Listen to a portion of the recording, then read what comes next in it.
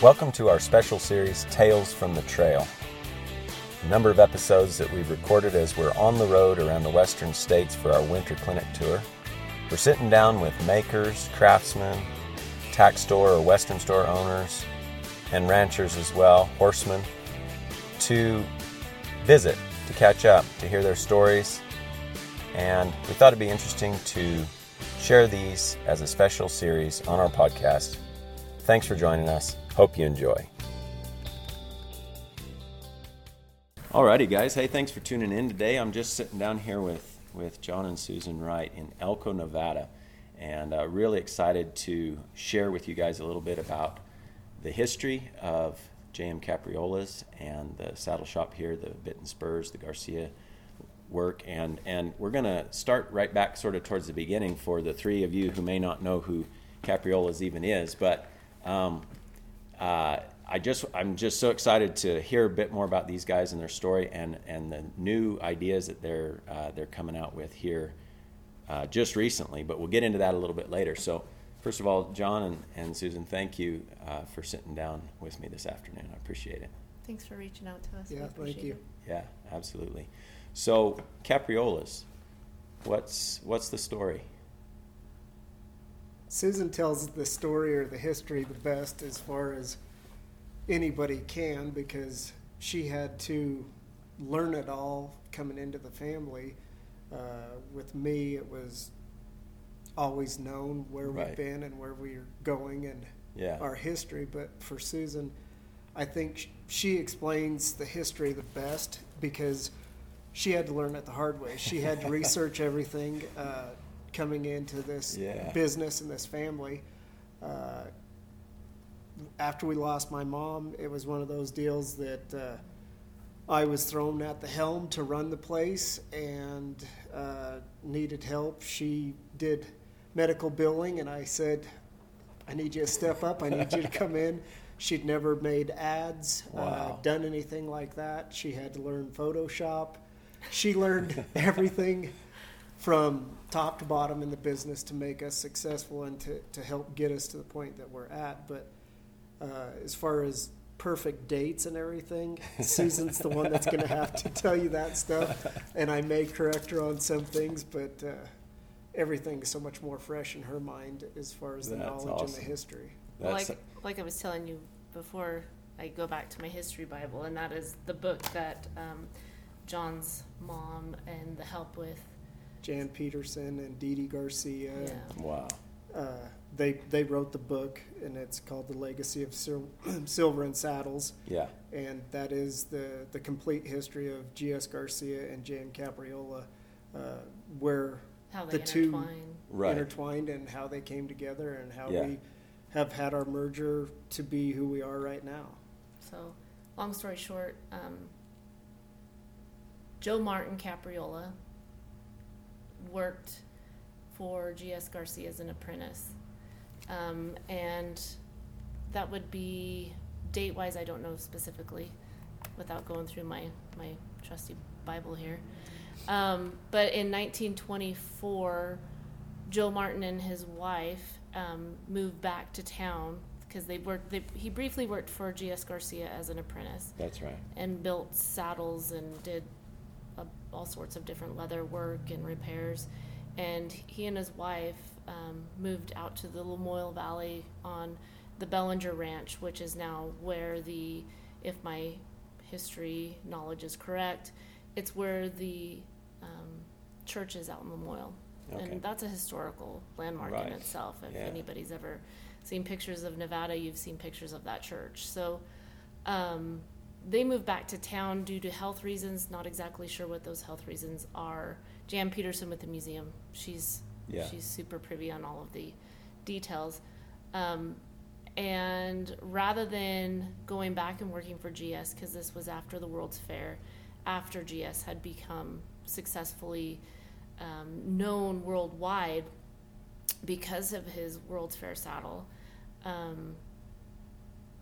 he needed somebody to take on repairs because he was too busy building new merchandise. And so Joe Martin opened up his Elko Auto Top Shop which in the 1920s, this would be 1924 at the time, Yeah.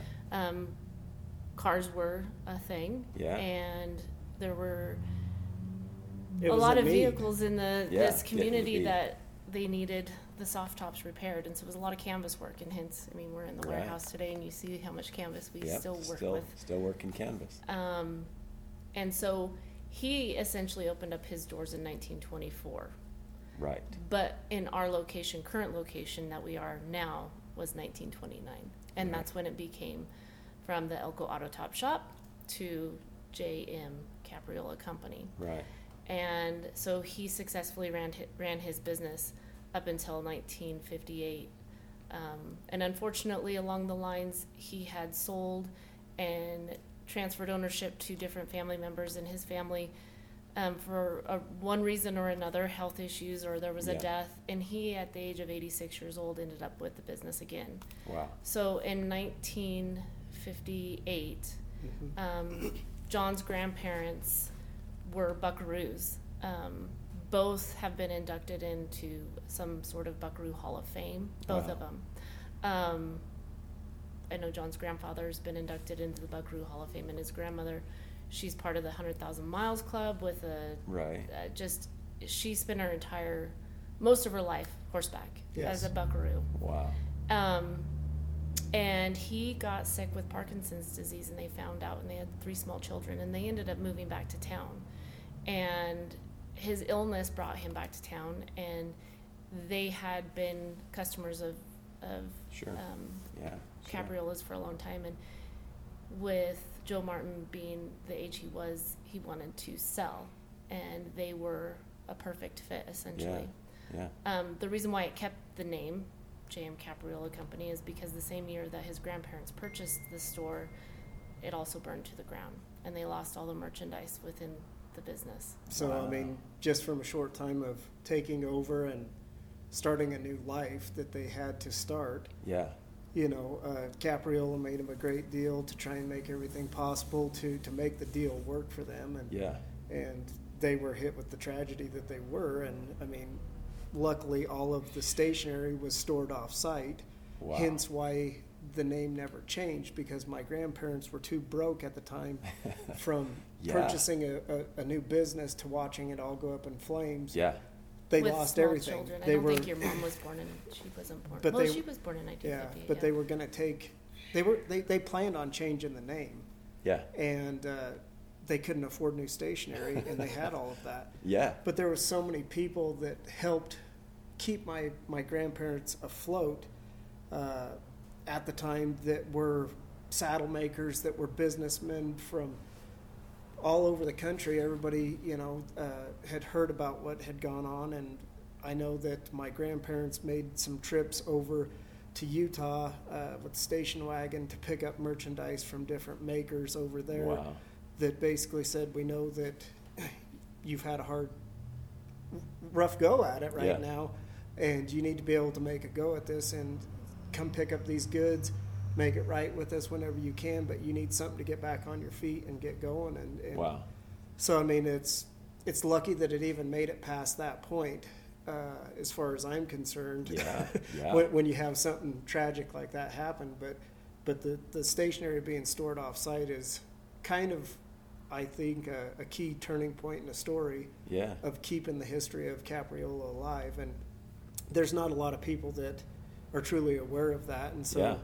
There's a lot of trials and tribulations that this family's gone through to make sure and maintain that this business stay within the industry, because it is important that we do keep it as the guardians of tradition, encourage other makers and young makers Yeah, and absolutely. everybody to stay within the scope of traditional gear making. Yeah. Because we're losing a lot of it to larger, I call them big box stores. And we Mhm. want to make sure that we don't lose the traditional way of building saddles and building hardware and building bits and spurs. And Absolutely. The craftsmanship that goes into all of those things it seems like it's so easy to lose it, and that's probably been happening to some degree for 100 years at least, Absolutely. with the industrialization. And it's exciting to me, I think, in the last decade or two, maybe even a little more, to see just a rise in interest in that, and a recognition of, like what you're saying, that we need to preserve this, and we need to, in the old days, they would guard those secrets. It wasn't, handed down as freely because of the fear of competition and different things, whereas we're almost got too late where we needed to start sharing it and passing it on. And so, like I said to you on the phone the other day, part of what I want to do in what we're doing here is maybe to help other folks recognize we're all on the same team here. Absolutely. We're passionate about Absolutely. the Western way of life. That's the ultimate goal right there. I mean, my mom was one of the biggest supporters, I think, of different makers that were out there. From all of the shows of my mom and my grandma and my dad, whenever they would go to different venues to put on a show with our traveling goods, my mom would always talk to different makers. Mm-hmm. She would see up-and-coming braiders. She would see up-and-coming fit makers, anything, and she always would buy a piece from those people. Right.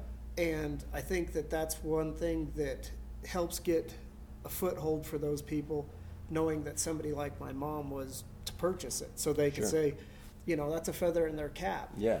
And I think that my mom always tried recognizing a lot of these makers, and she could see talent. She could see talent. At one point we had, I think, 7 or 8 saddle makers upstairs in our shop. Yeah. And it was a full house, and so you go from something like that to the high, and right now we have basically 2 saddle makers in there. And granted, you get a lot of people that are building out of their house and building saddles, different gear, that are side cowboys. They're cowboys and building stuff on the side, and it's all great, but that's the thing that we don't want to lose. And I think that showcasing everybody's artistry, but I think a lot of these young, I don't know if you'd call them a Gen Xer or whatever that's out there. I can't keep it straight either, but we're getting to the point where I see a lot of people that want to know the story behind what they get. Yeah. You have a generation where people wanted to save every penny that they have and are very tight with it, but would spend it on high dollar goods. And then you get a generation that we're having shopping now that they look for the history, they look for the story, they want to know the maker, they want to know and own a little piece of that history, knowing that they're the ones that created it. Right. So, in a way, it's kind of coming full circle. It is. It is. As far as we want to continue to protect our tradition and to carry that on. And so I think that the outlook of it is, I say, good, looking at the people that know quality goods. Exactly. And that they want to have a little piece of history to carry on. So. Well, the amount of talent out there that you can see now through social media. Yeah. It's exciting. That is exciting. Yeah. I know when I go on the road currently, or when John's on the road, or when we're at a high school rodeo, and if there's another venue of some sort, trade show, I'm always looking for a different artist. I want to carry on purchasing and encouraging young artists and different makers, young or old, it doesn't matter. I want to encourage it because it is an art, it is a trade, it is definitely functional art, and we cannot lose that. Absolutely. So again, for those who are listening and just kind of catching up with the history and your guys' passion for this craftsmanship and stuff, what kind of gear are we talking here? Can you explain to folks, like, what do you primarily deal in? You're making gear here, you're accessing other makers and stuff. What can people hope to find? Because it's not even just here in Elko. You guys are online and one of the leading suppliers of really nice, good Western working gear. So what can people find here?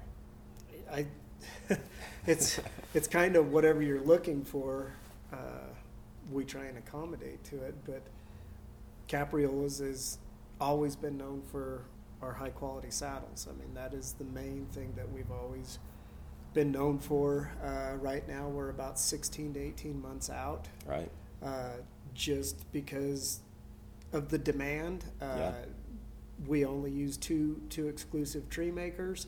So you get somebody like that when we're given orders, we get a log jam on the time frame on waiting on trees and everything. But our saddles are our main thing, and our Garcia bit and spurs. That's been my main infatuation lately, and that's what I've been doing and trying to carry on that. You could get wallets, belts, chaps, I mean, kind of anything, jewelry, anything that you're looking for with our Western clothes. Right. I mean, we're a 2-story, one-stop cowboy shop, and so canvas goods, teepees, canvas goods, We yeah. build So all of our own canvas. so I mean, you've mentioned it, worldwide. I mean, we've been to shows and showcased and sold items in Australia. We've been to Germany, to the Equitana. We've been to Italy multiple times. I mean, we've been around the block peddling our goods, basically the same way that GS kind of got started. Right. When he started building goods, he would come up with a wagon full of stuff and go out to these various ranches peddling his goods. That's right. I remember and when he reading that. saw that there was a need for high quality goods and demand, that's what struck it for him. And he's like, that's the area that I need to be. I need to be there. I need to be manufacturing this stuff. I can't be coming back and forth from California and making the trek over. And that was that was in the late 1800s, if I recall. Is that right? He started essentially in 1893. Yeah. And then moved to... Yeah, you better crack open Elko. the history book there. Yeah. But, with GS making that move and making a catalog, Yes. I mean, you had Sears and Roebuck. You had all these other businesses that were out there that always had a catalog. GS had a catalog, and that's something that 1893. guys dreamt of and would order from a catalog. Yeah. We continued that with Capriola's. We still have a catalog to this day, but with social media and with computers in the day and age, it's so much easier for people, I guess, to get on there and have access to see it and kind of have a live feed for it, or with the reels and the different things that are out there, to actually be able to see somebody tooling a saddle, to be engraving a bit, all of these things, that it's a niche that when you can feel what goes into it, it makes it more personal, I think. Absolutely. Hey everybody, I hope you're enjoying the podcast. John and Sarah have generously offered their amazing historical coffee table book, Legacy of Silver and Saddles, to our listeners for the cost of shipping. So if you'd like a copy, click the link in the show notes and use coupon code TRUEWEST, all one word, at checkout. Now, back to our conversation. I've read about the history a little bit. I might have even looked at that book a time or two. I cannot remember for sure, but what was sort of the merger you were saying between Garcia and Capriola's? So back to 1958, his grandparents purchased the store from Joe Martin. That's Store burns down. They get back on their feet. Multiple makers from across the United States, or the Western United States, help them get their inventory back up. That's right. And enabled them to successfully reopen the doors. They rebuilt the store in the original location. It was a wooden structure.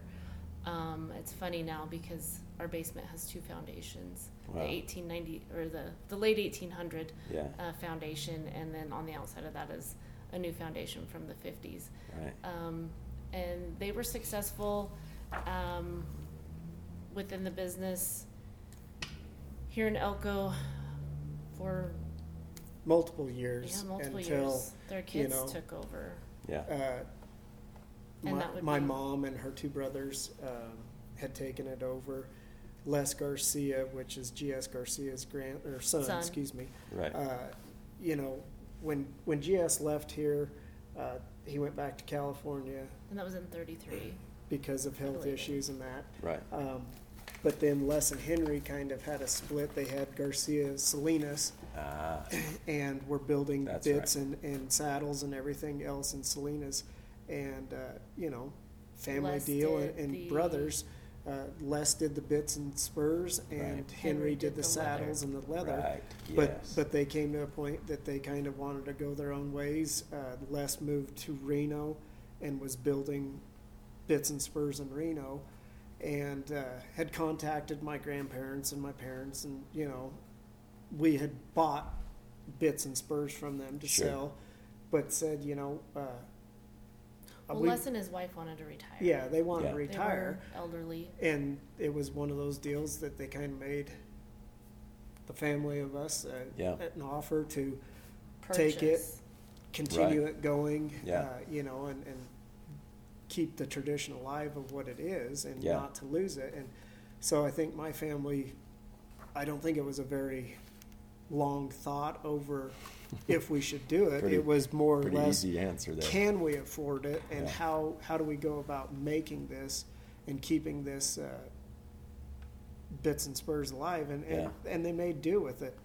And that's where we are, you know, today, that I'm a third generation in this, and I have a son that would be the fourth, and my daughter that would be the fourth also. And my son has taken a fancy to engraving, and I love it. I mean, when I started out doing leather work just as my mom did when she was little. She used to go upstairs and build little trinkets and cat collars for all the barn we cats. We still have a few of the barn cat collars. So I mean, you know, we had stuff like that to where I got my taste of leather work, and I grew up sleeping in the leather bend and playing around and being around all the different saddle makers that we had come through the door. But I was drawn to leather naturally, and you know, I can build saddles, I can carve leather.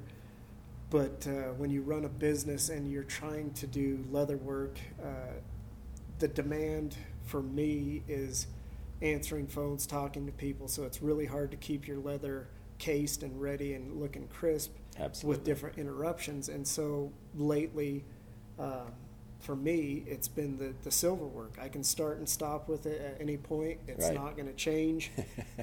You know, he can be engraving a cheek piece, and then I can holler at him that I need a hat shaped, and he can just drop zip that back inside. A little more flexible. It's so much more flexible, and I think if I was, you know, doing a lot of leather tooling and carving and being up in the saddle shop more, I think my kids would probably drift to that direction like I did. But now that they've kind of saw the way things are and are around the silver work so much more, I think it's made it kind of an easy transition for my son to be into this. Yeah, and that's so cool to see the family tradition there being passed on, the craftsmanship, the family history, and like you say, to keep that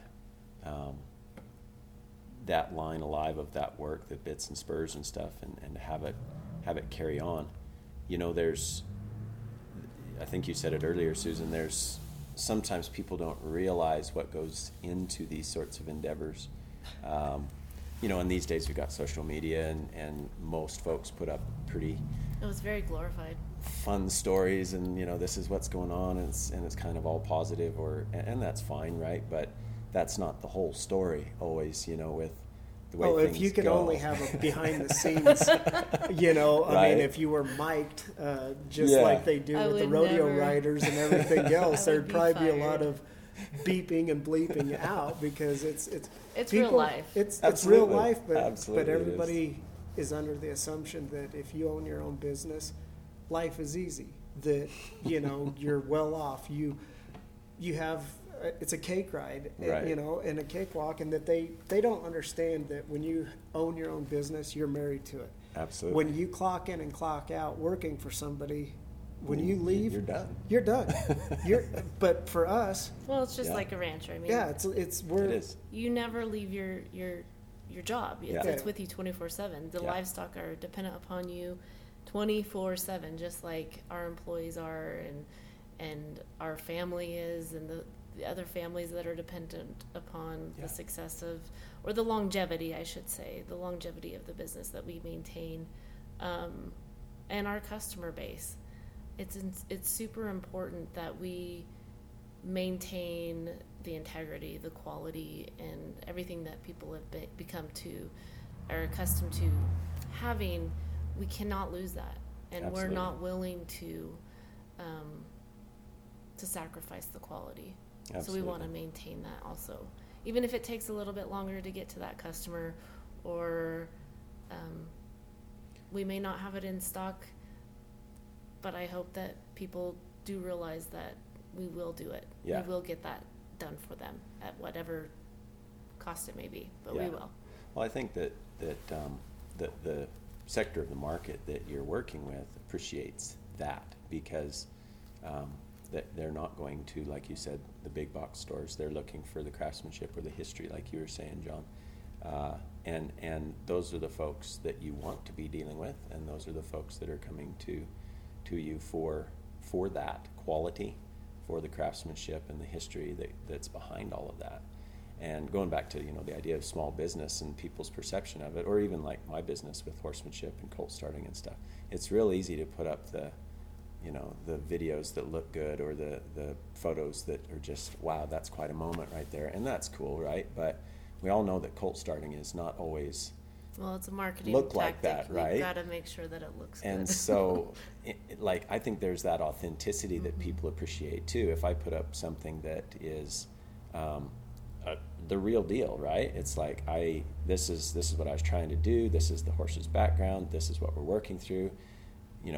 I always try to make it part of an authentic process where people can see, hey, it isn't all roses or Butterflies cherries, and rainbows. yeah, unicorn, and it's the same, I think, with any small business. But going back to, like you're saying, growing up and you're drawn to the leather work, you remember spending a lot of time up in the saddle shop. What's one of your favorite stories? What do you think of when you look back over those years of that experience and growing up in this business? What's one of your favorite experiences or stories that you remember, John? I think one that I cannot ever live down, and I mean, a lot of people that have been in this business or through our store understand this story, but Pedro Padrini worked for us, and Pedro got his start working for us, and I was up. Well, let me preface this. So, Pedro's a good friend of ours, and John's mom really thought the world of Pedro, and he literally came from Europe over here and That's right, yeah. knocked on the store door and said, I want a job, and Yeah. she gave him a job. That's cool. And no, you can. So, I was in and out of the shop all the time. I mean, I went on shows with my parents everywhere, but I would make things in the shop, or I would do different things. And at the time when I was growing up, pound puppies were a thing. They were a stuffed animal, pound puppy. And, That's right. And I had a collar cut out and that I was making for one of my dogs, and I asked Pedro. I don't know if I asked him, and I don't even remember how old I was, but I needed the letters to be put on there, and I basically, I didn't ask. I think I told him that I need the dog's name on the collar. And he says, go away. I don't have time for you, move along. Yeah. And I looked at him and I said, if you don't do it, you're fired. He's like 7 years old, Yeah. Pedro And says. Pedro, I thought he was going to fall off of his bench laughing. And he continually laughed, and he laughed me out of the shop.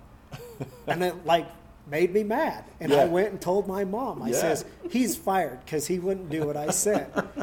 And so my mom's wondering what the scuffle is about. And so Yeah. she goes in there to find out that the true story behind it. But, like Pedro had told, he tells the story all the time. He says, you're the only one that's ever fired me. And he says, and I was fired by a little kid. And so, I mean, That's awesome. it's a fun story of growing up with somebody like that and Yeah, sharing those sort of stories and the memories that you have. absolutely. The other aspect that I love about my job is to visit and talk with former saddle makers that have worked in the shop at one point. And I enjoy to visit with them and the stories. To find out the history, Their history, you Right. know. within the There's store. two sides of every Sure. story, and to kind of get a taste of it. And so, like I said, Susan being an outsider in this whole realm of this, she wants to get the knowledge of anything and everything from all different directions. Sure. And so she keeps a broad mind open and to know, but she just loves hearing the history from somebody else to see how the different stories match up. You Yeah, know? yeah. Some of my favorite stories are from like Jeremiah Watt and those stories, and Ken Tipton Sure. at one time. Because all of those, I mean, those two They are all- great saddle makers, and they worked for us. They got their start, Yeah. you know, and that's the thing that we've always had for us. We've always, I guess, Capriola's has been, and I always said an institute. So it was one of those deals that people came, they learned Right. the start that all these guys had got, you know, when Eddie Brooks was here and he helped train all these different people.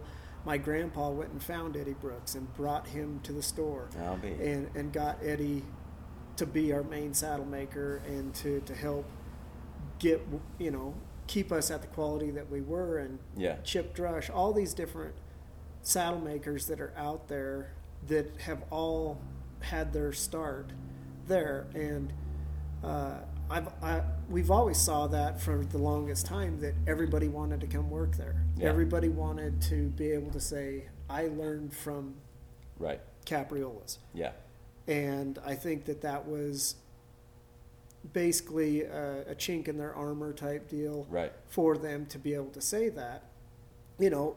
And you had to take in different people with a grain of salt, because you needed to know the long term what their intent was really wanting to come. Sure. Because at some point we got to the point that we didn't want to have somebody go hang their shingle right down the street from us. Right. After we taught them everything and they learned everything from us, but then go in competition against you. Yeah. So I think that was kind of the neat thing with GS and JM Capriola, because of the way that their They business, coexisted. they coexisted, you know. But they really worked together purposefully, where I don't think Joe Martin really built anything brand new until Garcia's doors actually closed. He did primarily mostly all of his repairs that needed to be done. Right. He would build, I think, things that Garcia wasn't building at the time. Mostly, I would say, working tack, Yeah. harness type Right. gear. Right. Whereas Garcia was selling high-end, really nice items globally at Right. the time. And this is the 1920s. That's incredible, isn't it? And the thing that I find fascinating is that where our store is today, those doors opened in 1929. Yeah. Stock market crash, That's right. the Dust Bowl. You've got an Yeah. entire almost decade of up until mid 40s. Yeah. You've got a Kinda lot hard of trials and times. tribulations that occurred during that time frame. But our neck of the woods, the Great Basin region, our primary industry at the time was ranching and cowboying and the cattle industry. And he was successful. And Yeah. it blows my mind Yeah. how successful he was and maintained. Granted, nobody sees the behind the closed doors kind of aspect of what he went through, and there's not a lot of history on the Capriola side. Right. We don't know the intense history other than what has been published surfacely, but I can only imagine the trials and tribulations that family went through to maintain and keep the doors open of the store. Absolutely. Same thing with his grandparents, losing the building. Oh yeah. to a fire right And after. I don't think I had ever heard that or read about that. We've been very Yeah. fortunate that, unfortunately, I was brought into the business because of a tragedy within our family. But Paula had established such a great reputation with the business Yeah. on a global level Yeah. that John and I have been very, very fortunate. And we've been able to maintain and grow. Yeah. We've done some changing with certain things, and for instance, the bits and spurs. Yeah. Well, let's get into that. What's your vision with that? And just give us a little background for those that are listening with the changes in So how like you're John was saying, doing your bits and spurs. in 1978, John's mom and brothers, at the time, they purchased the Garcia Bit and Spur Company from Les Garcia. Right. And with the purchase of the company came the purchase of all the equipment, Sure. all of the All the dyes, everything, complete shop basically from start to Man. finish of what, Wow. and a lot of that stuff was handed down from G.S. Garcia. Sure. So, Yeah. you know, they're buying a lock stock shop, Yeah. but we're not bit makers. We know nothing about it, you know, my family. And Les had told them, no, you buy it. I have all of my, you know, my guys, the His family, craftsmen. all of my craftsmen they'll sign on with you guys and continue. make it Right. happen. And so we had a warehouse that was just across the river, and that's where at the time we were getting all of our bits and spurs and everything built just across the way. We had our workers in there, and then, you know, we're here right now and it's wintertime. I'm sorry, but there's a lot of people that don't like cold and don't like being around it. And a lot of those workers, it just wasn't their cup of tea being here, Yeah. and wanted to go back down to Mexico. And so we made the transition to continually keeping those guys working for us and building our bits and spurs with just those craftsmen down there. Right. And we've been doing it that way ever since. And now we're to the point. We've lost a lot of those craftsmen. Yeah. Well, that was kinda what I was the wondering. craftsmen Yeah. have passed away, and it's become a dying art down there. Wow. Just Well, there's as in the rawhide working and Uh-huh. everything else. It's a different generation of, Sure. of your makers Correct. and craftsmen down there. Yeah. So I mean, there wasn't a lot of desire or need for young workers or you know, family members to want to come up Yeah. in the ranks and to learn that sort of Yeah. stuff. And so it's kind of turned to a dying art, and we've lost a lot of our our guys down there. And so it's just, we had to learn to adapt. It's always been a desire of mine, knowing that we Right. had this full shop. Yeah. You know, we had different silversmiths like Dave Alderson and other various silversmiths that are out there that are world famous that would use our equipment to manufacture buckles and to do our special line for us and to keep that going. And just in the back of my mind, I always kept saying, Yeah. man, it would be so nice to go ahead and to Yeah.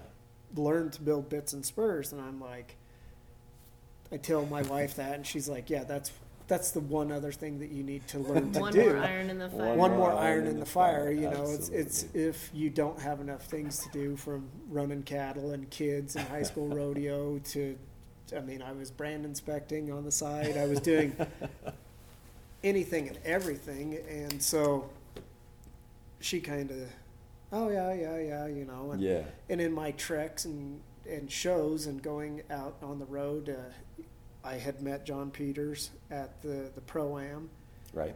down there when The it was first in year at the the first Pro-Am. year Okay. down in Santa Ynez, and he and I we clicked, we hit it off, and it was just short conversations, just every now and then. And of course, being like my mom, I bought one of his bits down there, It's still one of my most favorite items we've ever purchased. That's was awesome. one And, of his first bits. I think that it was the first, he's sold bits and everything else to other people, but that was the first sale of the show. Right.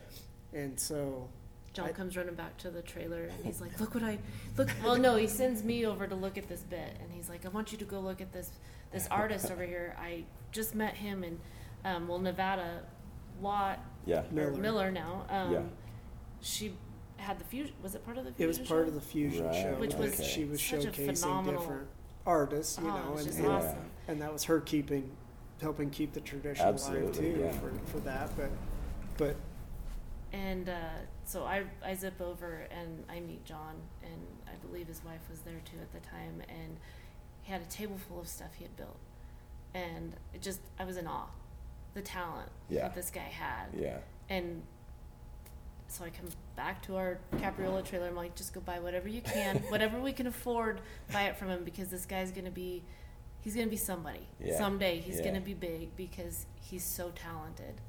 And I was still green myself, but I could see the talent from a mile away. Yeah, that is so cool.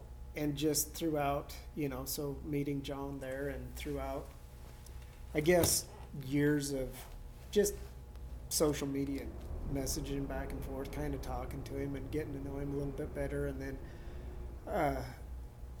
purchasing stuff from him or showcasing his stuff in the store. For a while we were taking stuff in. His jewelry. We were doing different. Bracelets. So we Ponchos. connected and just kind of had a really good working friendship and that going on. And I kept telling him, you need to come up here, you need to go through my shop, you need to see what we have. It'd be neat to get these things rolling again, to introduce this sort of stuff. And it was kind of in the back of his mind and knowing it. Susan and I put on the bit contest at our Cowboy Arts and Gear Museum. So the bit contest is something that really helped draw John in. So he entered it, and he saw how all of this, was going. And I told him, I said, I'd really like to enter something, but I don't know how to build a bit. He says, I'll build it if you engrave it. Oh, yeah. So I was like, heck, sounds great. So he and I entered a co-entered piece, and we donated all the proceeds to the museum, and we've done that for the last 5 years. And so John and I kind of had that bond, and he would appease me by building me a bit and let me engrave it until the point, where he came up for one of the bit contests, and he's like, okay, you got a lot of stuff that we need to get out there. We need to get using this stuff. And he understood it. And so I was like, okay, so do you want to build bits, or, are we going to do this? And he's like, yeah, let's do this. And we kind of jumped in, and he had worked, at the college in San Diego, and with COVID and everything else and things going on, COVID changed everything for a lot of people, and absolutely. He was just kind of to the point where he was very busy. He had a lot of orders, but there's different types of craftsmen out there, and there's craftsmen that can wheel and deal and talk with people, and he's an artist. But he's not a salesman. He doesn't want to be a salesman. He doesn't want to give any BS line. He doesn't want to. He wants to build what he wants to build. And get out of his way and let the magic happen. And so he's like, to the point, he says, I don't want to have any more orders of mine. He goes, I don't want to deal with the public. I don't want, he's like, I just want to build bits. I want to build them all different. I want to build anything that I want to build. And I said, okay, I'm game. Let's do this. Let's sign this up. And so these two, we all got on a conference call one afternoon, and John and Rose was there too, and is this something that we want to do? And the world was shut down. It was COVID. Right. We were still working. We were busier than ever, honestly. But it was branding season too. Right. It's branding season, but I mean, COVID, I have to say, COVID and Yellowstone, as much as a lot of people out there don't want to hear it, I Yeah. honestly think It's helped the industry. it's helped the whole industry. It's helped the horse I'd say industry it has, and the yeah. Western industry. I mean, horse prices, because when COVID hit, everybody's doing Zoom call meetings, Yep. and they're watching Yellowstone. So they're like, I want a horse. I want to learn to ride a horse. I want to train a horse. Yeah. So you get all these people that don't have to go into the office anymore that are backseat cowboys Yeah. that want to be a full-fledged. Yeah. So they then had to go find the goods that it takes. They had to find the horses. They had to find Yeah. the merchandise. Really I mean, good for for the us, we breeders were, and the trainers, but Correct. those that are out there looking for horses, it's been really tough. yeah, it's been tough. But I mean, like I said, that is the only good thing that's come out of COVID. Yeah. Yeah. And if there's anybody in the Western industry that wants to go toe to toe with me on it, I'll fight them tooth and nail, because I have to say, COVID's been phenomenal for things the equine we couldn't keep industry. anything on the shelf. You know, That's- I mean, that's saddle amazing. orders, everything. But Yeah. but being all of that, John and I and Susan, we were just talking. We said, well, how are we going to do this? How are we Yeah. going to make this work? And John pitched different ideas to us, and I said, great. So he was basically fabricating a lot of them still, like what we did with the bit contest, and Right. was sending them to me. I'd engrave them, and we were getting them cranked out that way to kind of speed things up. And then, you know, like I kept telling him, I want to be able Be able to to build as them well. myself. And Yeah. he's like, okay. So he gives me a list of, you know, when he was up here the one time for the bit contest, he comes to the shop and he made a basically a list in his head of all the things that I need to buy to make this a functional bit shop. Right. And he's like, okay, so this is everything that you need. Get it once you get it all bought, and once you get it set up or whatever, call me and I'll make a trip up and I'll give you a crash course. And I Yeah, was like, okay. So I mean, That just so happened to be the same time that Jennifer Dennison did the interview that Right. yeah. was published in Western Western Horseman. Horseman. Right. So I mean, it was one of those deals that I was like a kid in a candy store, that knowing that I was going to be able to do this, I didn't want to drag my feet. Sure. You know, I didn't want Ready that to go. opportunity to slip away from me. And so it was one of those deals. I called him and I'm like, hey, I got everything. And he's like, okay. He's like, so when do you want me? And I was like, well, when can you come? He goes, well, I'll be there next week.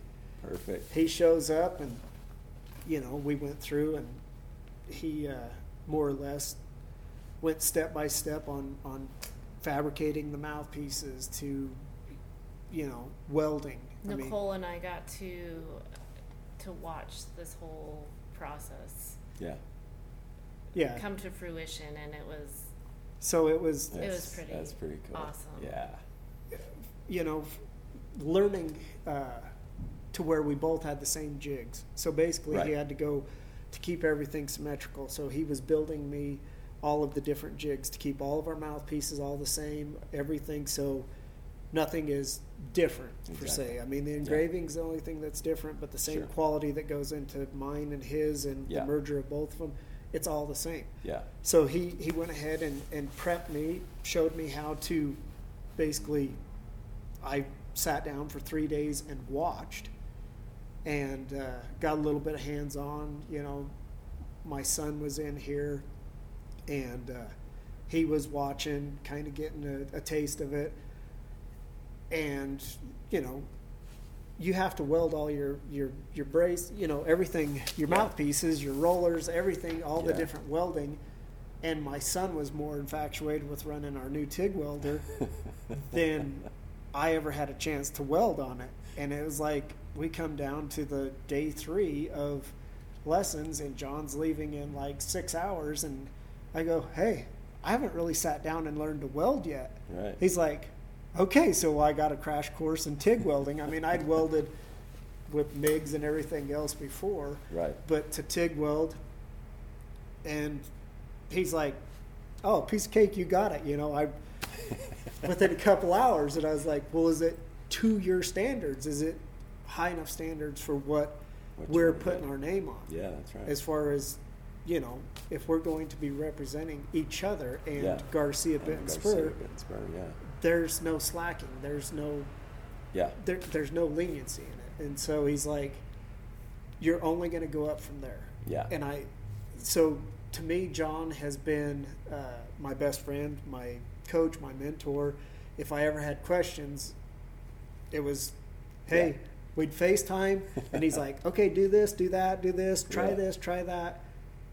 I mean, the That's most so supportive person ever. Yeah. And he's like, And John also has his core group of mentors too. Yeah, I mean, yeah. He's got I Jeremiah. mean, Jeremiah and John are, Yeah. you know, I would probably say as close as John and I are. Right. But I don't think that Jeremiah gets 20 phone calls a day like John and I do. I mean, there's people that are like, you guys have a bromance. and so we laugh about it. But, you know, Yeah. John was self-taught. That's the thing about it. He has gotten different videos or different things, but he learned everything Yeah. and is all self-taught. And so He's that's naturally he's a natural artist. I mean, the guy used to pinstripe and paint cars for a living, fancy cars, motorcycles. I mean, you give him anything, the talent that the guy has. Just the artwork he can sketch, his sketches. Yeah. Yeah. And And so I mean, that's the whole thing is to have all of that kind of merge and come together. Yeah. And have that ability, because I wouldn't have been able to we wouldn't be able to Sure. be in the position that we're in. Yeah. Without, I mean, we probably would, but it would be a long process of me going to different schools, going to here, going to this, trying to learn to take it in. But when you have a friend as good as he is, that makes that happen. Yeah. And all I have to say is all of the stars and the moon had to align Yeah. perfectly That's just what I was kind of thinking. for the time and the way that the action went, everything that went into this.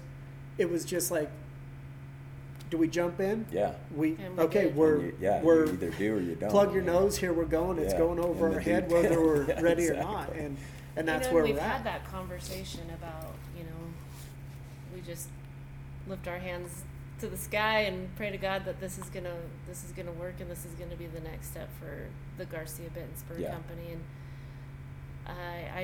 I'm so thankful for the opportunity to work with good artists, and thankful for the the opportunity that we were able to utilize all of this equipment that hasn't Absolutely. been used since early 80s. Yeah. I mean, Yeah. and a lot of this equipment that you have right here, there's a picture in the book that it's the same exact equipment from the 30s, 40s, Wow. 50s, Yeah. up until the store acquired the company in Yeah. 1978. And we've had a lot of questions about the, Garcia Bit and Spur Company. Sure. And Yeah. it's not going away. Yeah. And Capriola's does own Garcia Bit and Spur Company. And Yeah. we are going to continue building bits and spurs, but they're going to be a little bit different. They're going back to the traditional characterization that GS Garcia bits look like. Yeah. They're not GS Garcia bits. I do need to clarify that, because there is, I think, a common misconception. Garcia Bit and Spur Company comes from GS Garcia, Right. and that's the family tradition has been passed down. Exactly. The business was passed down, but it is still Garcia Bit and Spur Company, Yeah. and they are original Garcias. And They're all numbered. Yeah. The way that back in the day when my parents took it over, we did sticker numbers in them. And there's a lot of those. There's bits that still a lot of have those. stickers in them. Yeah, I We mean, use the some of stickum them. that they used back then It for worked. different serial numbers, and then we went to giving them a traditional serial number, and we had to try and stay ahead of the curve because there were so many people out there through the 80s and 70s, 80s, all these different times that people were trying to knock off what we did. Right. They saw how successful Garcia Bit and Spur is. And that was what everybody wanted to be. Yep. And so you get a lot of knockoffs, imposters, fakes, but you get people playing off of the spin of, okay, I sit down and I draw up a whole new bit, cheek piece, everything. something different, something out of the box. You go through, you build it, and then Well, it's you have not, to test it too to make sure Yes, that the cheek test piece it. is going to balance with the mouth pieces that you're going to implement. And but you it's not, spend the time making sure that the two balance and work, and that it's actually a functional piece of Yeah. tool. I Yeah. mean, I guess. Yeah. And but I mean, it's not even 3 months later of doing something and building it, designing something new Right. that somebody else is already Well- out there using the same cheek piece designs, using Right. what you basically have, and so you call them out on it. You say, well, did you do that? And they're, oh yeah, I drew it up. And I said, really? Do you have the sketch of this? And they're like, well, what do you mean? I said, well, if you designed it, I'd like to see it, because I have the same sketch and it's dated the date that I drew this up. Yeah. Oh, yeah, well, we didn't draw it up, but we liked it, so we just wanted to use it. Yeah. So, I mean, you get all these people, and that's where I had the hardest. I think Time. every artist goes Every- through that. Every Probably, artist probably has that. so. Because Yeah. anybody, it's been said time and time again, you can't reinvent the wheel, right? No, and there's no And- original ideas either. And You've got to really, I think one person, and I keep mentioning the entire Watt family, but they think outside the box. And Yeah. Nevada she is so brilliant when it comes to her ideas. And she creates a new look for everything that she does. There is nothing that she is duplicating. Right. And I love that I can look at her work and know that is truly original. And I hope that we too, you can't reinvent the wheel. You can't reinvent the Santa Barbara cheek piece. Sure, You can't. sure. I yeah, mean, that's- Santa Barbara is a Santa Barbara And- any way that you look at it. But there are But different there's a things. uniqueness. There's a Correct. a style. Or, Correct. Yeah, absolutely. And that's where John and I were like, we want to do something that has our own flair.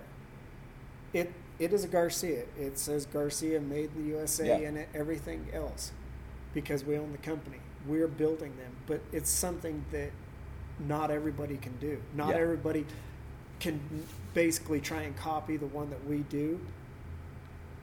Or you're going to be able to ride and be going on a long trot and look over, and you're going to go, oh, that's one of those That's bits, one of and the you're US like, Garcia. I think one of the most exciting things about this whole entire change for Capriolas was having a conversation with Dwight. Sorry. Okay. Yeah, I know. Dwight. Having a conversation with Dwight, and we were talking about the transition of making the bits in-house, and Right. he just thought it was a phenomenal idea, because we are able to take whatever we're building in the shop, Yeah. use it at home, try it at home, make sure it's yeah, exactly I mean, what we want we're to not put going on to our build shelves. something that's not functional, that's Exactly. not going to be to our specs. And one that it- Dwight said was your spade mouthpiece placement, and how important it is Absolutely. where you have, and we do not clarify this, we do not own spade bit horses, and we are not spade bit people, but I can truly appreciate a spade bit horse, and because it's such a long process to get Yeah. to that point, but placement of those bars Yeah. and of the braces, Yeah. and he taught me so much when it came to spade bits and knowing exactly what it should look like, what it should feel like, Yeah. how it should balance. And that to me was kind of the last thing I needed to hear from somebody outside was, you can change this, you can make this different, you can make it Yeah. exactly the way it needed to be. And that was an aha moment for me. Yeah. And it's been great to see the response from the working cowboys around here. And when there's new bits and spurs in the case, and they come in and when they they want all to see come it. in, they're like every weekend or every different pay period that they would come in, and they would press against the glass, and they're like just drooling, and they're pointing at it. Oh, look at this one! Look at that one! Oh, this one's so different. You know, Yeah. we do the same cheek pieces, but as we tell people in They're all all the gonna be disclaimers, they're all going to be different. I mean, you could give us your feedback if you want one custom made of what you would like, Sure. But to John and I, to keep us from ever getting burnt out on doing they have repetition, to be able to have their artistic freedom. yeah, Absolutely. we got to have that freedom, and it's a blank canvas. And that's what I tell people, you know, when we were down at the NFR and we're selling the bits and spurs down there in our booth, and they're quizzing me and question, well, why are you doing this? Why are you doing that? And I'm like, hey, when you're going to build as many as we're going to build, and you're going to be riding, or you're going to a ranch rodeo or something, and you ride up along somebody, you're going to admire it, but you don't want it to be the same as yours. Right. You want to have your own flair. You want Yeah. to be like, hey, this is a one of a kind. Yeah, exactly. You know, it may have flowers on it. It may just be scrolls. It may be, Right, you know, but bright that's- cut, anything. But it's just the own flair that we can see it as a blank like- canvas. Yeah. It's like buying a painting. Not everybody's going to like that same painting. So That's you're right. going to want to change it up. Yeah. And it's nice to get the feedback from the working cowboys, from the horsemen that are using them Yeah. and loving them, and it's a great feeling Absolutely. to think that we are able to provide that. The main thing for me is knowing what goes into them, because you know you have so many different saddle makers and production saddles out there. Everything. Most people don't ever have the slightest clue what goes into it. They don't know if it's a production line. Yeah. One person puts the ground seat in, one person does this. I wanted to get back to the basics. I don't want to mass produce. I don't Right. want to get anything and flood the market of it. I Right. want everything to be collectible, to have its own history, its piece. You know, with the saddles the same way. Yeah. I want to keep the structural integrity in everything, knowing the gauge of silver that we use, Right. everything that goes into Yeah. them, And the, to the where if steel, I'm stamping my name in it, Yeah. I'm backing it up. Yep. and we you know know, the and quality And it's of quality the, over quantity. Correct. And Yeah. that's so you get all these different bit places out there that are no name or off brand or this or that, and we get people calling us up, hey, will you repair this? And I'm just like, take it back to the place you bought it. Take it to them. And See we if they're will. going to stand This is behind the it. thing that Yeah. we stand beside our work 100%. If Yeah. somebody purchases a saddle or a Anything. headstall Anything. I mean, or that's a what curb goes strap, into it. I mean, Yeah. we will definitely do whatever it takes to make our customers happy, and especially with our bits and spurs, we will make sure that Yeah. 100% of what we build and what we, even some of the stuff we don't build, I still honor it, and I just want to make sure that our customers, they're number one. They keep Yeah. our doors open. Yeah. They've enabled our company to stay in business for 94 years, and we're 94 years young. And I heard it. Well, yeah, it's like it took me a while. Yesterday, I was talking with a customer, and he was kind of quizzing me of our history. Right. And I'm like, well, I'm third generation. And he looks at me and he goes, it's the third generation that always loses it. And I said, really? And he says, you don't know that? He says, it's that way in farms, it's that way in ranches, it's this and that. And he's like, so what's your intent? And I said, well, my parents and my grandparents have worked hard enough on this business, Yeah. and they've made it through everything that they've made it through, from a fire to, I mean, my parents were on the road with a full trailer, Yeah. and it burnt to the ground with all of our merchandise in it. Oh my I mean, goodness. so we've had all of our uphill battles. Everybody's going to have them in Sure. business. Yeah. Sure. But the thing is it's whether you get back up and keep going Yeah. and get back on the horse once you're bucked off. Yep. And I just told the guy, I said, well, you're not going to see it in my lifetime. Yeah. You know, my mom's goal was, she always told us, I don't care what happens to the store as long as it makes 100 years. That was her biggest goal. She says there's very few businesses out there, Yeah. especially in the Western industry, that can ever say that they made it 100 years. Yeah. So you have different saddle companies in different places that have made 100 years, but they've never been 100 years in business consistently. Yeah. Within the And same family. within the same and family. granted, we're not the same family for the Capriola family, Sure. but Sure. Joe Martin ran out of family. But the doors never, but the And doors, the doors never didn't close. close, and it's the same location. I mean, there's Yeah.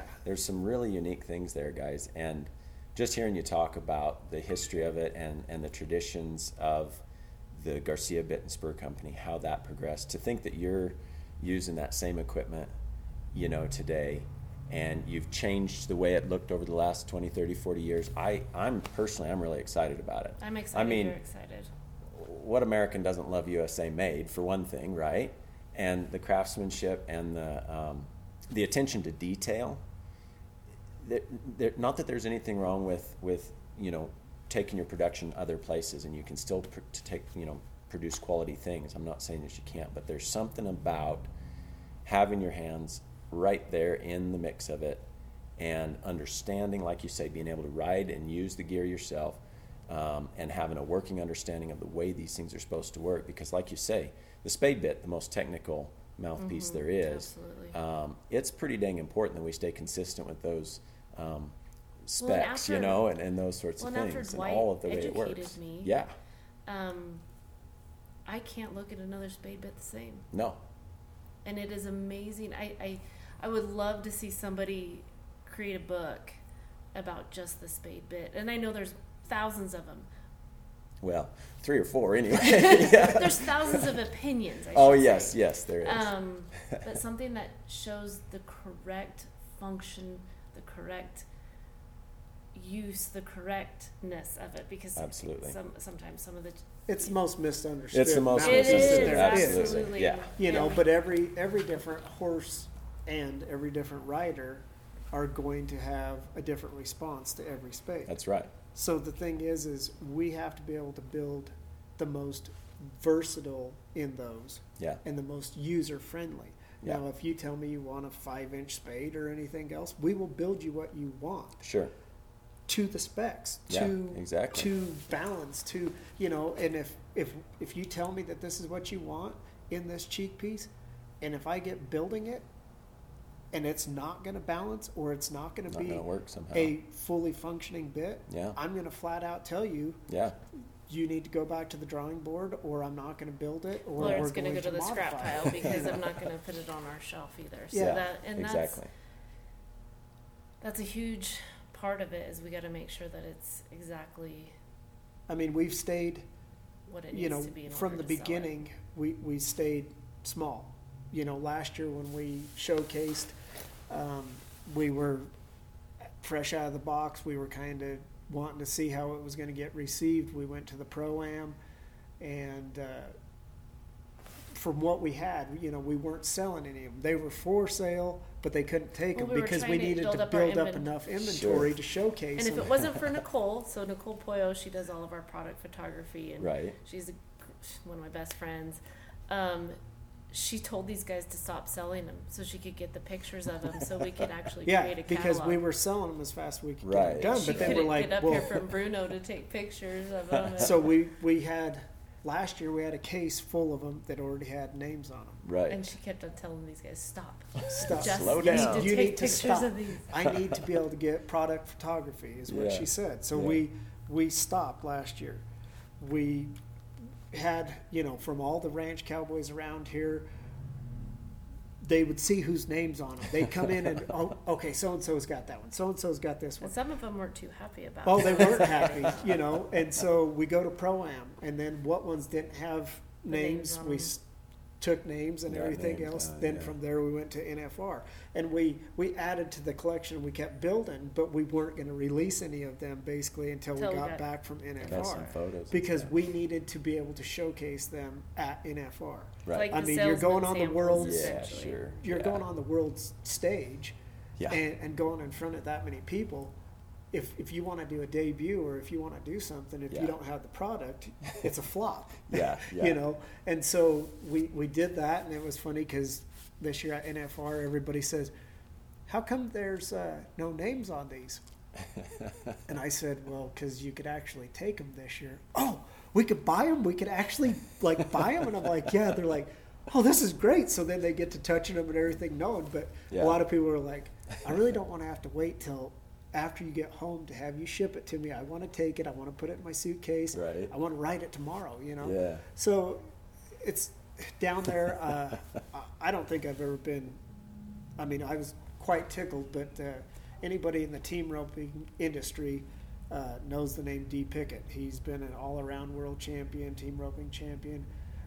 D has not roped or rode a horse in, I think he said 25, 28 years. He just was like, I gave it up. Yeah. And he comes in our booth, and I recognized him because my dad used to have him come out and do roping clinics. Him and Mike Beers used to go out to the Horse Palace, do team roping clinics all the time. Right. I recognized him right away, and I got to talking with him, and he's drooling over our bits. I mean, so I'm sitting here thinking, okay, we have a team roper, a world champion team roper, that understands the quality and the integrity that goes into him. And I was like, okay, this is a good thing. And so I'm like, quizzing him. He goes, I gave it up. He goes, team ropers, they're not horsemen. Don't say that. You can edit. I don't care. All opinions are not necessarily. Yes. That is his opinion, is what I should state. But he tells me that, and he goes, and I kind of just sat there and was like, okay, this is coming from a world champion team roper. And he goes, that's why I got out. I'll be darned. He said they lost the basics of what goes into making a horse. And so I had to really sit back, and I was like, okay. Mm-hmm. And he said, none of those horses could pack anything up here, basically. You know, he goes, there's a few. But he goes, my goal, he goes, I bought a horse last year, and he goes, I started riding again. Wow. And he goes, my ultimate goal, I'm going to make that a spade bit horse. Nice. And I was like, That's cool. I mean, cool. like, that was like the icing on the cake. I was like, wow. Really? Yeah. And he came in 3 days, all the time, drooling, touching, and he finally pulled the trigger, and he bought a spade. He did buy a He spade. bought a spade, and he said, I'm going to get, he goes, when my horse is ready, he goes, you'll be the first person that gets a picture of my horse with your spade bit on it and everything else. And he goes, that's what I want. That's my ultimate goal. Wow. And he said, if people went back to horsemanship like they need to, you know, and granted, he's like, most people can't get to that point because horses are worth so much money that if you get one there, you know, the years that it takes you to start back over to find one, he's like, you know, industry's good right now. Nobody can complain about it in the horse industry. Yeah. Great horses are always worth great money. Mediocre horses are always worth mediocre. I mean, that's just the standard. But when he puts it in that aspect, I mean, that was a feather in my cap, honestly. Yeah, absolutely. That's pretty cool. Because you have cool. somebody that is world champion that wants to go back to the basics, comes to us, recognizes that, gets that whole, I mean, he was emotionally connected already. I mean, it was like, you could just see his eyes light up when he walked in every time. And I was sitting here thinking, okay, is he going to buy one today or not type deal? And sure enough, he does. So, I mean, that's the stuff that makes this for us and makes me want to continue doing what we're doing. When you get feedback like that from him, from Dwight Hill, you get all of these horsemen, people that understand quality and what goes into it, and buying longevity products. That's the ultimate goal. That's what you want to strive for when you're in business. Absolutely. Yeah, that is so cool. Yeah, to have that that caliber of a fellow, you know, recognizing your work and also recognizing what he wants to do now with horses and where he wants to go with that, and that he wants to do that with your bit, you know, that's his goal. That's awesome. Hey everybody, I hope you're enjoying the podcast. John and Sarah have generously offered their amazing historical coffee table book, Legacy of Silver and Saddles, to our listeners for the cost of shipping. So if you'd like a copy, click the link in the show notes and use coupon code TRUEWEST, all one word, at checkout. Now, back to our conversation. And you guys have mentioned before a little bit about the bit contest here in Elko, and you guys were instrumental in sort of getting that started. Is that right? Yeah. So Susan and I are part of the Cowboy Arts and Gear Museum. Right. And thanks to the contribution from NV Energy. They had that was GS Garcia's original building. So we kind of got to give you back it up a little bit and get some history. So that old power building, the NV Energy building, which is about 5 doors down on our block, was G.S. Garcia's original building. Gotcha. My mom had known that forever. I mean, and she always kept saying, that would be so neat to turn that back into a museum, like a working type museum of GS's. Right. And, we outgrew our little museum upstairs. Yeah. I mean, I got to the point that my dad and all of us would go through. All of us collected. My dad enjoys collecting still to this day. He collects stuff. Yeah. But we had our collection upstairs. We were running out of space. We had filing cabinets of mitts and spurs and different odds and ends, and it was one of those deals that we were up at one of our family brandings up in Tuscarora, and there was a gentleman there that he was struggling roping. Like, I could see it, and nobody else would help him. Nobody. Well, you know how brandings can often be. It's kind of survival of the fittest sometimes. And so I don't play that way. I felt the need that I kind of had to give him some direction and some help and block for him and kind of set up shots, and he started catching, and it just was making his day, and I didn't know who the guy was. Just honestly. lit him up. Right. And it made his day. And so at the end of the day, we get to talking, and so he tells me that he's CEO of NV Energy, and I gave him the spiel. Well, you gave him the history about I gave him the history about that. And he knew a little bit about it. I don't think that they were trying to sell it. They were trying to find a nonprofit. They couldn't sell it to get it up to code. So they were trying to find a nonprofit to make a donation.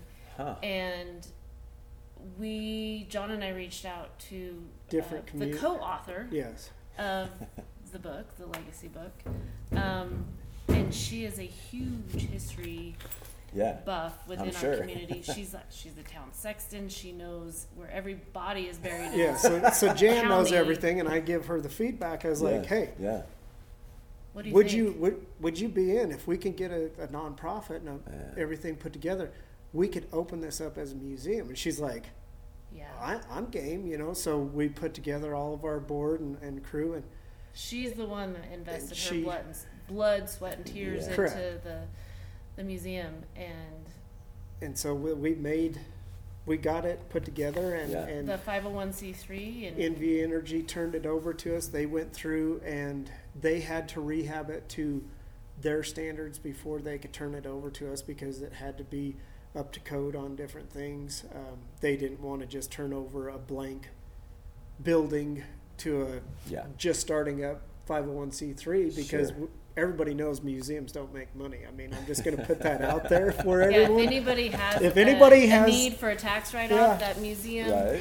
We're always accepting donations. There you go. But museums aren't money makers, no. and so it's one of those deals. NV Energy knew that. They went ahead and gave us that head start on giving us the building, getting everything operating and going. They gave the front of it a facelift. To try and transition it to that old facade. So page 28 the old in look. the book gives you the depiction of what that building used to look like, and with the help of a local architect, and in NV Energy they refab the face of it. And nice. So from that point comes, okay, what do we have to make some money. You got to make money. You have to try and draw people in. Yeah. And I kind of went back to the whole thought of, my mom trying to showcase different artists. Right. Because my mom used to do the gear show during Cowboy Poetry, where she would bring in various artists, whether you braided, whether you engraved, built saddles, anything. She had a showcase for all new up-and-coming talent. My mom basically helped put together the Cowboy Poetry Gathering trade show as it is, so that I had to kind of think and set back, and I was like, okay, what if we did a bit contest? Yeah. Perfect. And it was fitting. It was fitting for us. It was Garcia's building. Yeah. So let's do a bit contest. And everybody goes, well, how are you going to do a bit contest? What's going to make it unique? What's going to be the different standard in this from, a TCA member to Joe Blow, a cowboy out on the wagon building bits? And I said, well, okay, here's the deal. Everybody has the same playing field. Everybody has the Right. same blank canvas. Right. The deal is they send in their entry fee. Part of it goes into the kitty and the pot for them as added money. The other part goes to benefit the museum. Right. From there, everybody gets the same cheek pieces. So Yeah. we decide, the first year it was a Nevada cheek piece and this and that. So we change every year, but Yeah. everybody got the same cheek piece. Brilliant. And the other thing is you could steel engrave it, you can inlay it, overlay it, whatever you wanted to do, any mouthpiece. The other main thing is they couldn't be priced over $2,500. So that was That's kind of kind of our your cap on parameter, it, yeah. because you get some artists that can, like I said, they can build the Taj Mahal, but I wanted it to be a functionality deal. I Yeah. want you to still be able to ride them. I want Yeah. them to be to where a cowboy can buy them, Yeah. honestly. So we put that standard in there. Yeah. Plus that kind of, it's going to deter some of the guys that don't want to invest as much time as they do in some of these other big high class shows. Sure. Years of work into them Yeah. or 6 months. So it was one of those deals that it's kind of, I say, a fun speed type deal. Everybody basically gets their cheek pieces August, September, somewhere in there. Right. And then, like I said, they have their deadlines, their different parameters that they're judged upon. Yep. And the other thing is that the judges are all horsemen. Correct. They're all horsemen. and They're so- not bit makers. They're not Right. Engravers. they are either I mean, we've had to bring different engravers and different people in as tiebreakers tiebreakers. on Dave some of those. Alderson Right. is actually Some one of of our those sorts, tiebreakers one year. But I mean, I wanted horsemen to judge it. Yeah. I want them, and that was the main thing in the bit contest, I think, on judging is functionality. Yeah. Yeah. I mean, if you're going to build a bit, it has to be functional. Well, Absolutely. you could And- have the Taj Mahal. It's just like building a great house. If you don't Yeah. have a Yep. great foundation, the Yeah. house That's isn't going to last. exactly right. Correct. Yeah. So we, Gotta be functionality was the main thing in that contest, and then we had some of the other categories that they're judged from 1 to 10, and there's 5 categories. That's very cool. And from that point, they get listed on our website, and Cowboy they're Arts and on the Gear Cowboy Arts and Gear Museum.org. Museum.org. Right. They're all going to be on there. You could go through, you can see the showcase of them. And Nicole Poyo does all of our photography, And and she- we're very She grateful to have donates all her. of that Wow. to the museum. Yeah. So we have Nicole come in, shoot all the photos, Susan, and uploads them onto the website for the museum. Yeah. We, over the years, we had to try and figure out, because we were selling them, and we were selling them in-house, silent auction, where you Sure. were writing stuff down. Well, then I had so many people that would see them all over the world. I Yeah. mean, that they're like, how do I get to bid on this? How do I do that? And Right. I was like, we can't sit there and stick with the same Finally, platform. this year we have a platform that is like a shop type platform. It will be through PayPal, Yeah. and anybody can But you can log bid in and on 'em. register, Yeah. and anybody Perfect. can bid on these bits, and we will ship worldwide. Yeah. So, Awesome. So but it goes back to the makers. It Yes. goes back to the museum. All the Right. proceeds. So if you're needing a tax write-off, And that's coming up in January is the contest, during the right? National During Cowboy the- Poetry Gathering, It's the it end coincides of with January, that. first part of February. Right. But we have a very nice reception where a lot of the bit makers do come out for it. We have guys from back east in Missouri building in the contest, to Oregon, to Texas, to Nice. Oklahoma.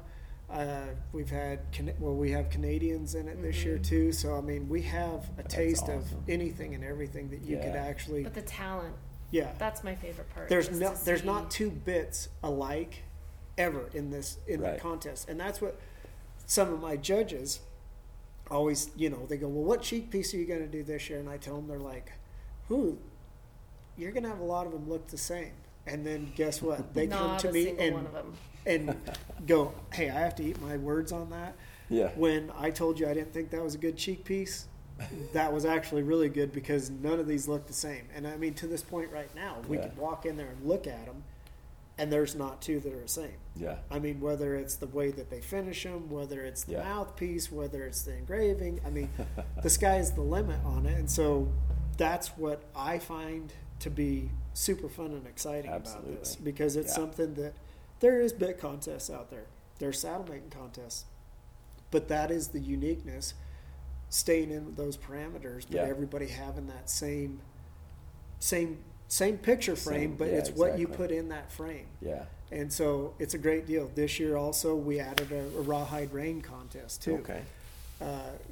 Because we sat there and thought, okay, we have can't these just really limit nice it to- bits.